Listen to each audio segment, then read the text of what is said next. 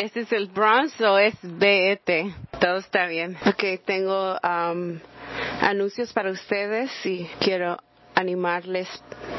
Primeramente, a la 1 vamos a tener una reunión para quien se está haciendo una transferencia de ministerios y a las 12 nos vamos a encontrar aquí. Sé que nos encanta estar teniendo confraternización, pero estén aquí a la 1 de la tarde. A las 12, a la gente que está moviéndose o viniendo aquí al ministerio. El gimnasio no va a estar abierto cuando no tenemos midweek, tampoco tenemos el gimnasio.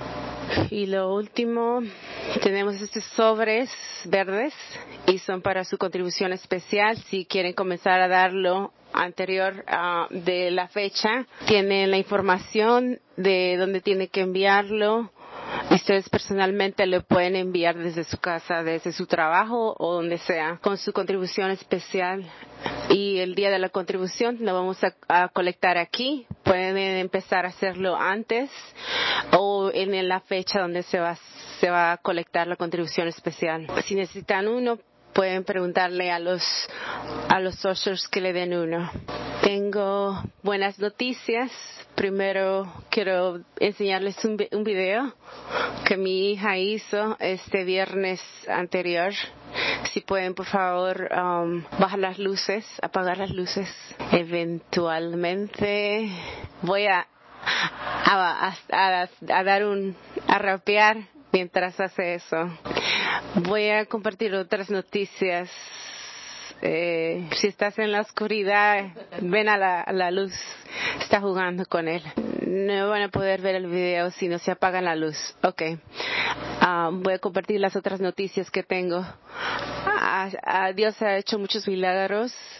Uno de los milagros es pasar el sol que se mantuvo cuando Josué pidió que se mantuviera el sol afuera. Y yo quiero compartir un milagro el día de hoy.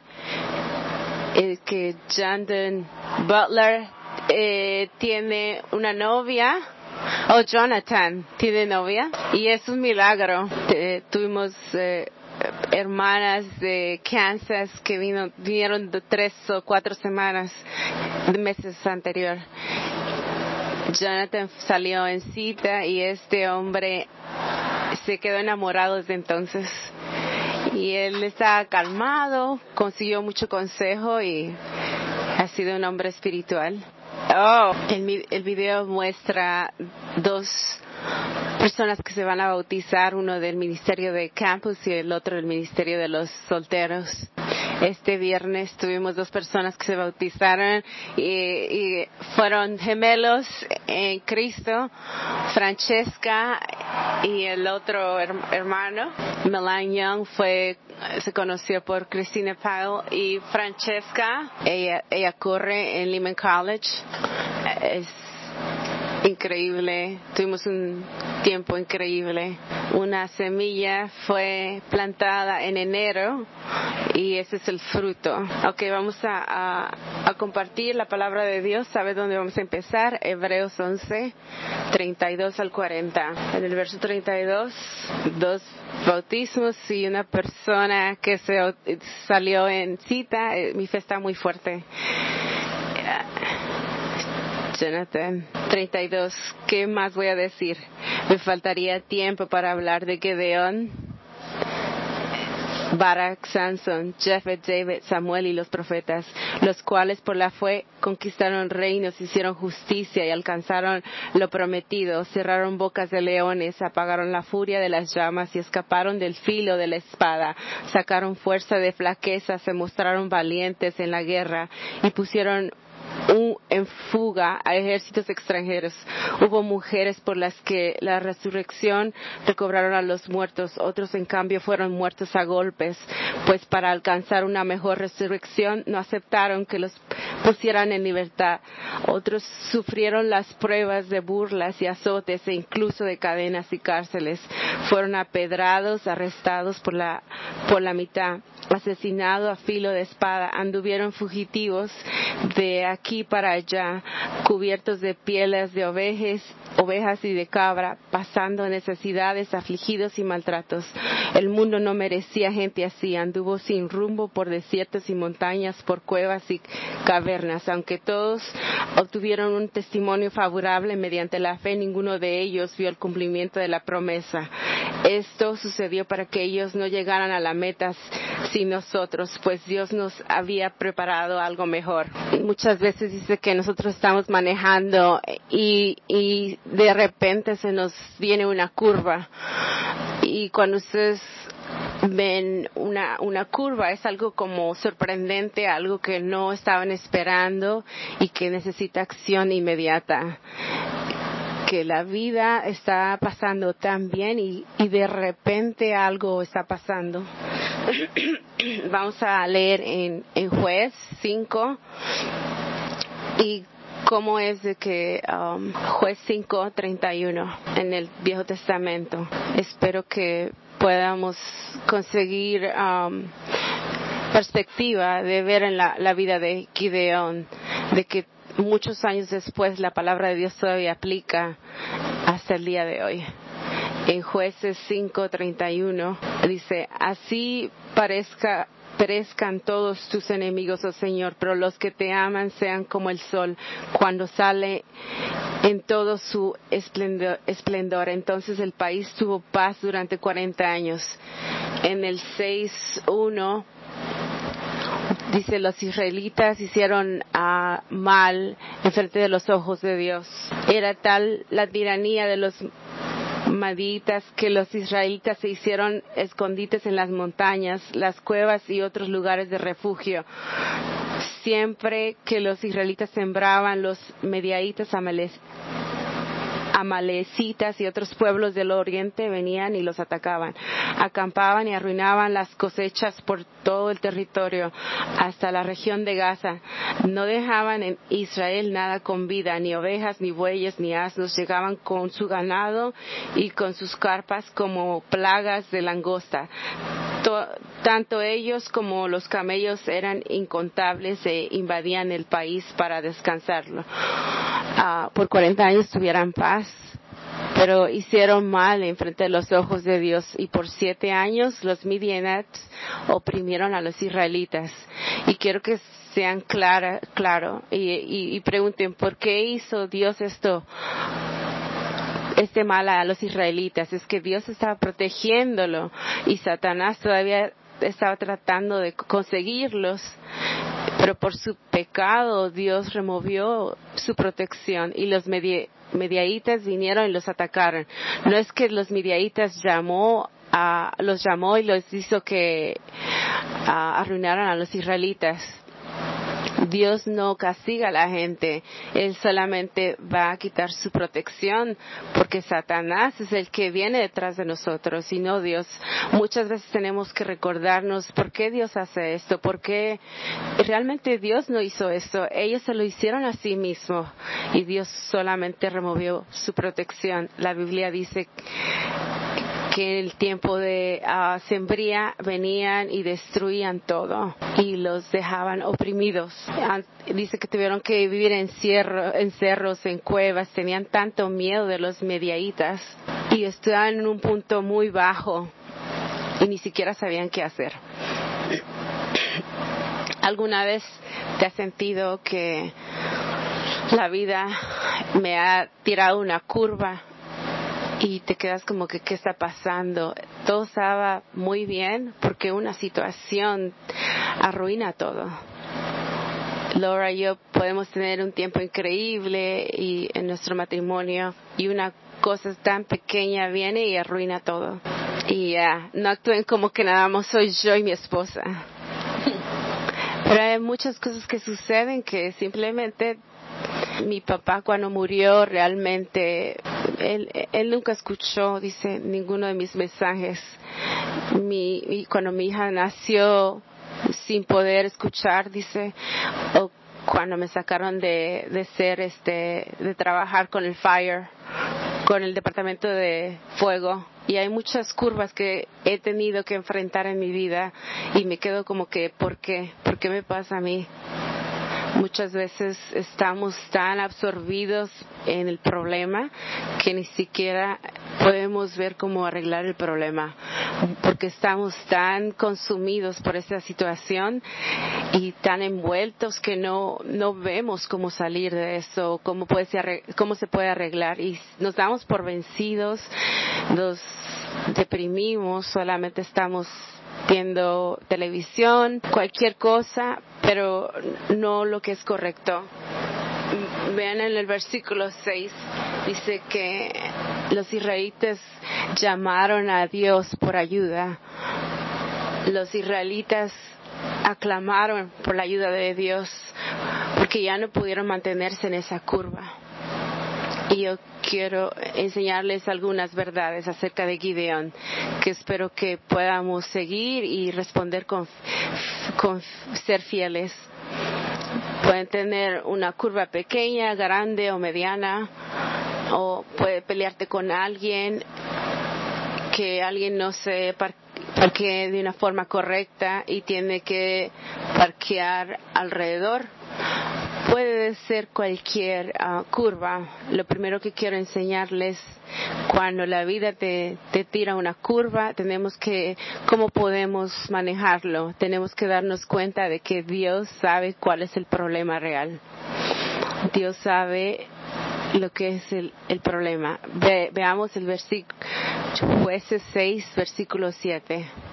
Cuando los israelitas lloraron al Señor, clamaron al Señor, les enseñó a un profeta que le decía: así dice el Señor, Dios de Israel, yo los saqué de Egipto, tierra de la esclavitud, y los liberé de su poder.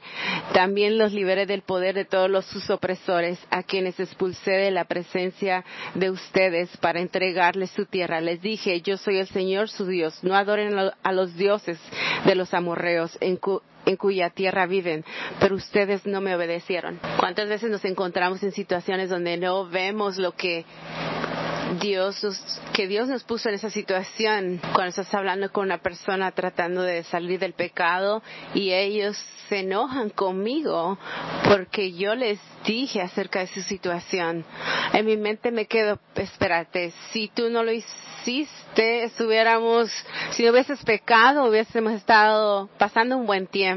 Porque te enojas conmigo cuando te lo muestro. Nosotros nos enojamos con tanta gente por lo que dijeron, por lo que están diciendo. Nadie me está hablando detrás de tus espaldas. Te estamos tratando de ayudar en tu pecado. Muchas veces no ves. Si no hubieses pecado, no estuviéramos teniendo esta conversación. Dios sabe lo que es el problema inicial, o ellos le pidieron ayuda a Dios para que los ayudara. Dios dice que le va a responder, pero no va a ser la respuesta que ellos quieren. Él les envió a un profeta y les dijo, esa es la razón por la cual estás ahí. Dios te sacó de Egipto, nadie te oprimió y todavía tú continúas haciendo lo opuesto de lo que Dios te dijo. Dios te dijo, no adores a sus ídolos, y ustedes lo hicieron, y por eso que están en esta situación.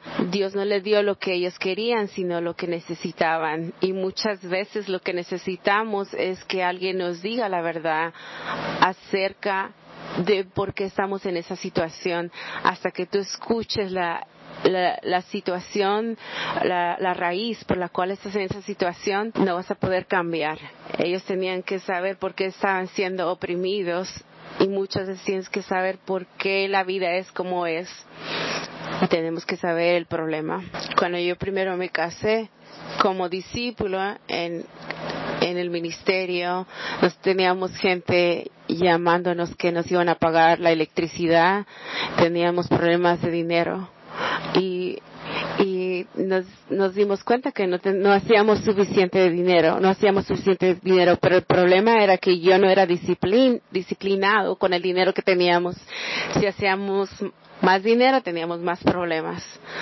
El problema es que yo tenía que ser disciplinado con lo que Dios me había dado, y entonces las situaciones iban a cambiar, pero comenzábamos a decir no tenemos dinero, no nos pagan suficiente, hasta que yo no lidié con ese problema. Yo puedo dar mi contribución especial. Y es decir, yo tengo que cambiar. Muchas veces nosotros, alrededor de nosotros, queremos que cambien las situaciones. Y en vez de pensar y decir, a lo mejor soy yo o algo en mí que tiene que cambiar. Y hasta que enfrentemos esa realidad, todavía nos vamos a quedar en esa curva. Si estás estudiando la Biblia, tienes que preguntarte, ¿por qué no soy discípulo? Yo sé lo que es correcto. La Biblia es clara, lo veo. Porque todavía no soy discípulo. Y aprecio a Milán. Él se iba a bautizar el miércoles pasado, pero nevó y Satanás ha hecho que nieve el viernes, el miércoles y los domingos. Y así es como él trabaja. Milán me dijo, ¿por qué no me puedo bautizar? Solamente estaba nevando. Él estaba hambriento y él quería estar salvo. Y él dice, ¿qué si pasa algo esta noche? Y eso muestra que él quería ser urgente. Y mucha gente dice, yo voy a esperar al verano. No hay sol y ¿por qué esperar si Dios está diciendo que es urgente? Etiopía dijo, había agua y dijo, ¿por qué no me puedo bautizar? Constantemente la gente veía la urgencia. ¿Por qué esperar? Si tú eres discípulo, tienes que preguntarte, ¿estás creciendo? ¿Estoy creciendo espiritualmente? ¿Por qué no estoy sirviendo en muchas áreas?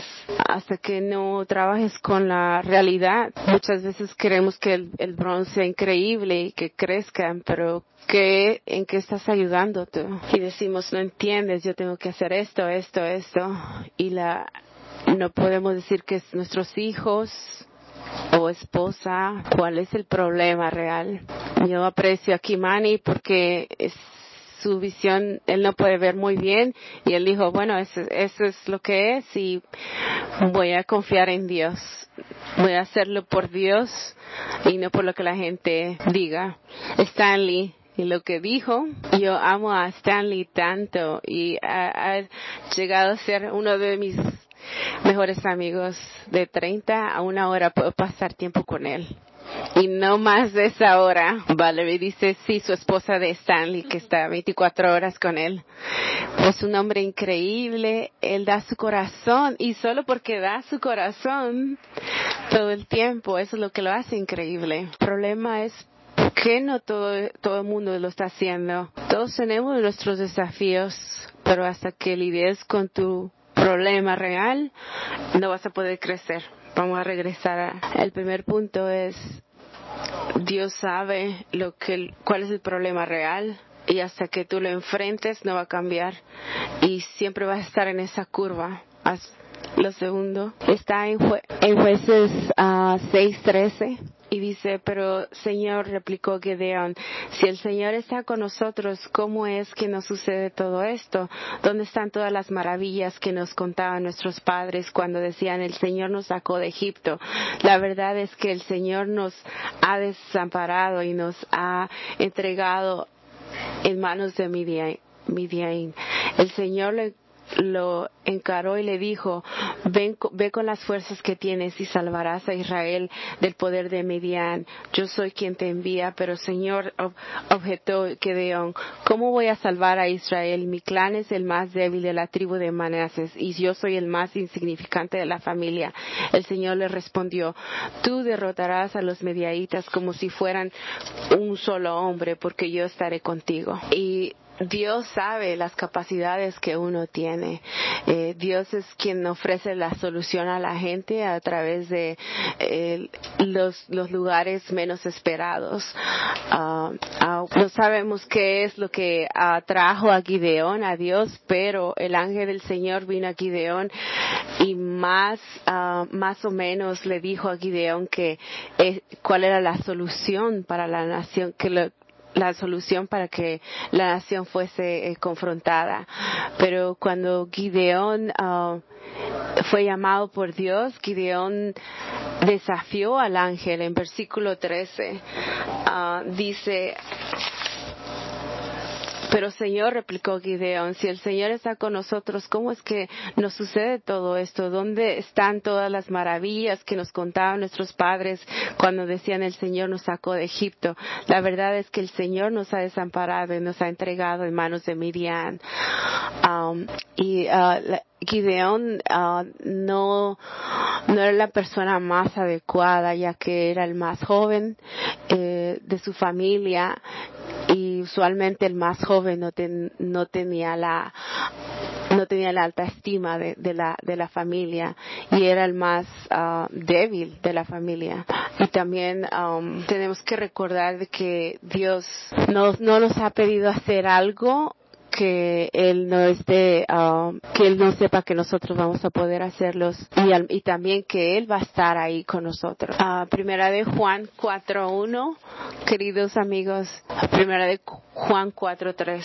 Ustedes, queridos hijos, son de Dios y han vencido a esos falsos profetas, porque el que está en ustedes es más poderoso que el que está en el mundo. Ellos son del mundo, por eso hablan desde el punto de vista del mundo, y el mundo los escucha. Nosotros somos de Dios, y todo el que conoce a Dios nos escucha, pero el que no es de Dios no nos escucha.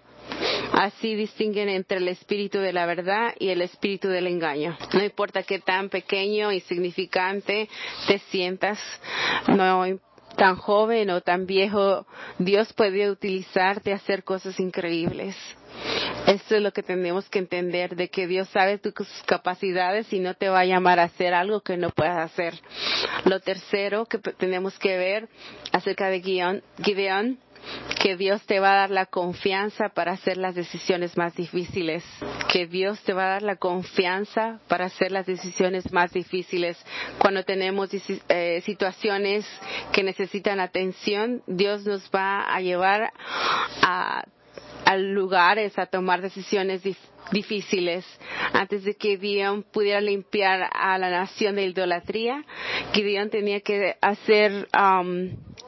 limpiar la casa primero.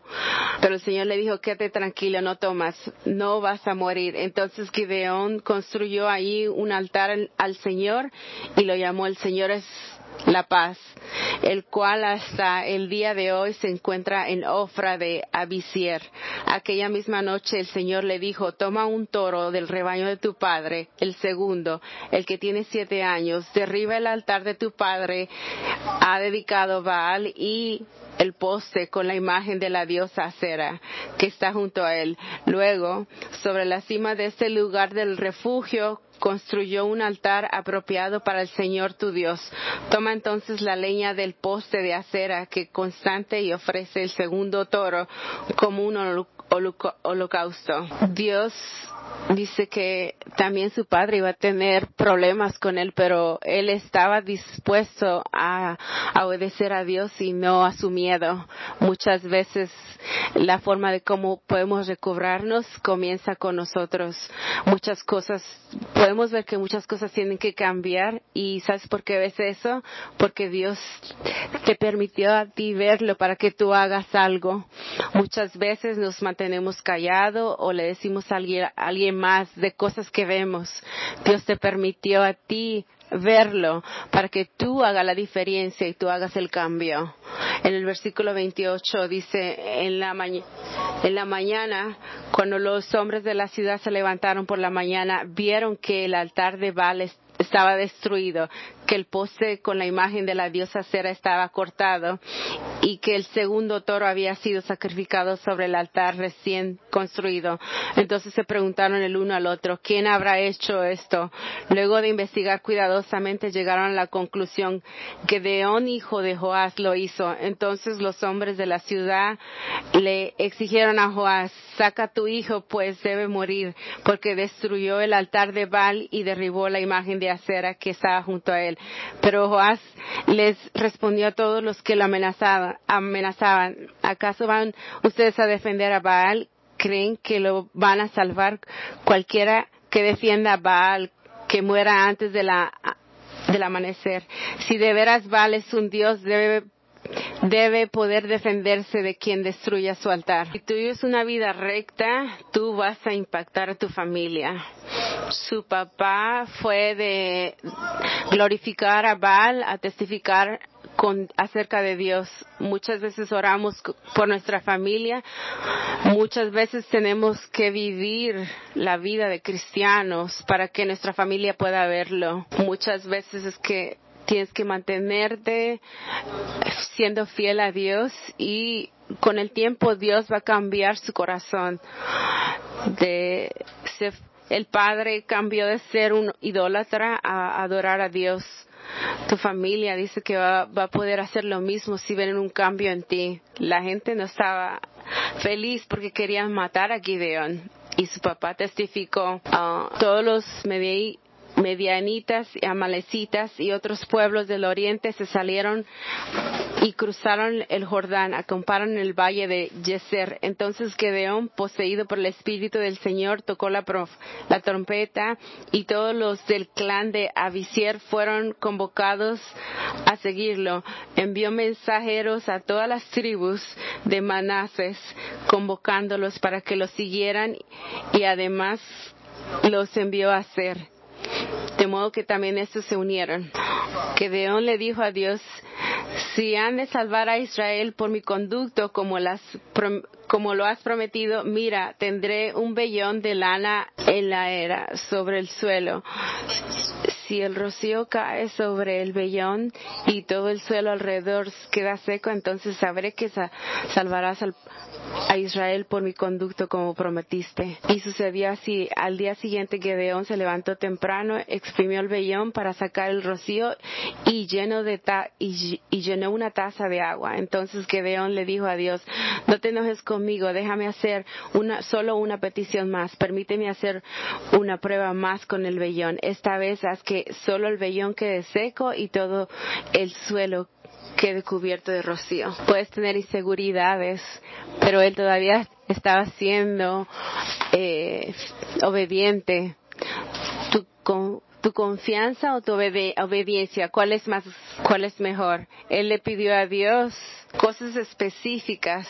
Mucha gente se pone religiosa y le dice: no pongas a Dios a prueba.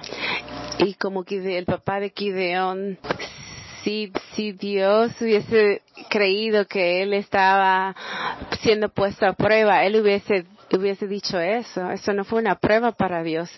Él estaba consiguiendo confianza cuando estaba haciendo eso.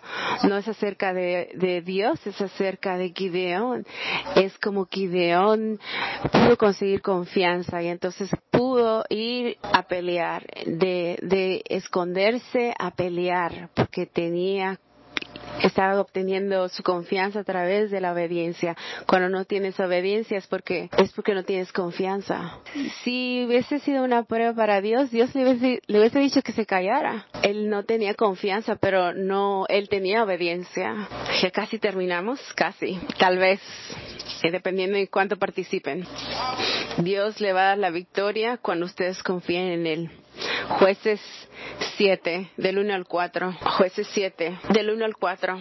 Si Dios nos está pidiendo hacer ciertas cosas, como Abraham, que tenía que sacrificar, o Jesús yendo a la cruz, siempre fue temprano, si ustedes se dan cuenta. ¿Cuántas veces tú te levantas temprano en la mañana para hacer algo para Dios? No para ir a trabajar, pero para hacer algo para Dios. Dios dice: hazlo temprano en la mañana, y nosotros nos quedamos hoy porque no sabes qué tan cansado estoy, y ponemos excusas. Muchas veces para levantarnos de nuestra situación tenemos que levantarnos temprano. Dice Jeruba, es decir, Gedeón, y todos sus hombres se levantaron de madrugada y acamparon en el manantial de Haror. El campamento de los mediaitas estaba al norte de ellos, en el valle que está al pie del monte del More. El Señor le dijo a Gideón, tienes demasiada gente para que yo entregue a Midian en tus manos, a fin de que Israel no vaya a jactarse contra mí y diga que por su propia fuerza lo ha librado. Anuncie ahora al pueblo, cualquiera que esté temblando de miedo, que se vuelva y se retire del monte de Galaad. Así que se volvieron 22,000 hombres y se quedaron 10,000. Pero el Señor le dijo a Gideón, todavía hay demasiada gente, hazlos bajar al agua y ahí los seleccionaré por ti. Si digo estaré, este irá contigo, ese irá, pero si digo este no irá contigo, no irá. Gideón hizo a los hombres bajar al agua y el Señor le dijo, a los que laman el agua con la lengua como los perros, sepáralos de los que se arrodillen a beber. 300 hombres lamieron el agua, llevándose de la mano a la boca. Todos los demás se arrodillaron para beber. El Señor le dijo a Gideón, con los 300 hombres que lamieron el agua, yo los salvaré y entregaré a los madianitas en tus manos. El resto que se vaya a su casa. Yo no sé por qué Dios los escogió. Yo no sé por qué lamieron como perros. O no estaba, no, si tal vez no estás listo. Pero si haces de esta forma, dice, puede ser que es lo que viene y puedes pelear. Dios le dijo, tienes mucha gente, si van a pensar que por toda esta gente pudieron destruir a esta gente. ¿Cuántas veces Dios nos saca de situaciones, dice, y se nos olvida de que fue Dios quien nos sacó, no nosotros? Y muchas veces nos ponemos a pensar, oh, esto es lo que yo hice, o somos tan rápidos para tomar crédito cuando en realidad fue Dios quien lo ha hecho. Los 22,000 primeros se van a ir, te quedan 10. 10,000 son muchos. 10,000 dice fueron muchos. Ahora son 300 los que quedan. Y esos son los 300 reales. Hay una película que se llama 300. Él dice que esta es la versión real. El problema ahora era que si Gideón iba a confiar en Dios con 300 personas, tenía más confianza con 30,000, pero después fueron 10,000 y dice, a ver, vamos a ver, su confianza va a disminuir, y ahora 300, y dice que no podía ni contar cuánta gente había, ni los hombres, ni los camellos, y ahora van a pelear con 300 solamente, y eso toma fe. Voy a mi último punto. El último punto. La batalla le pertenece al Señor. La batalla le pertenece a Dios. ¿Cuántas veces hemos tratado de pelear esa batalla nosotros mismos? ¿Y dónde nosotros hemos llegado? Con relaciones destruidas, en la cárcel. Dice, queremos pelear las batallas nosotros mismos. Vamos a Jueces 6:16. 6:16. El Señor respondió, tú derrotarás a los medianitas como si fueran un solo hombre, porque yo estaré contigo. Dice, como si fueran un solo hombre. ¿Dios quiere que tú pelees a Satanás por ti mismo? No. Por eso que te da una charla bíblica, te dio la región, te dio la iglesia. Si tú vas a otro lugar, dice, tienes personas orando por ti. La batalla no es tuya, es de Dios. Pero Dios te dará lo que necesitarás para ser victorioso. Cualquier situación que tengas en tu vida, tienes que darte cuenta de que Dios sabe que tú eres capaz de ser victorioso. Y tienes que entender que la batalla no es tuya. Cuando tú invitas a alguien a que venga a la iglesia y te dicen que no te dicen no a ti. Cuando una persona en tu trabajo está dándote un tiempo difícil, dice, tienes que entender que Dios siempre te está protegiendo. ¿Sabes qué tan difícil salir de la mano de Dios? Si Dios te tiene en su mano, tú no puedes abrir los dedos y la mano de Dios. Tienes que pelear, dice, para salir de la mano de Dios. Es tan difícil caerse de la gracia de Dios. No es algo que pasa en un día a otro. Tienes que pelear mucho para salir de la mano de Dios. Y eso es lo que tenemos que darnos cuenta, de que esta pelea no es de nosotros.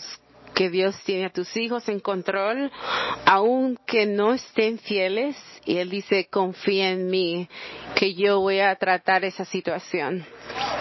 Tal vez es tu esposa que todavía no es discípula. Dios dice, confía en mí. Va a ir de adorar a alguien, a otro Dios, a adorar a Dios. Dice, Dios, te mantienes diciendo, yo no puedo. Y Dios dice que sí que tú puedes. Tienes que enfrentar la realidad de lo que es el problema real. ¿Estás dispuesto tú a enfrentar esa realidad? Quiero que terminen de leer a Gideon. Vamos a leer la siguiente semana de Barak. Cuando veamos a Gideon, no tenemos que ver a una persona que es cobarde, sino es un hombre valiente de Dios. Aunque él tenía inseguridades, todavía tenía obediencia a Dios, y su obediencia lo llevó a tener confianza y a tener victoria para Dios. Que la gloria sea para Dios.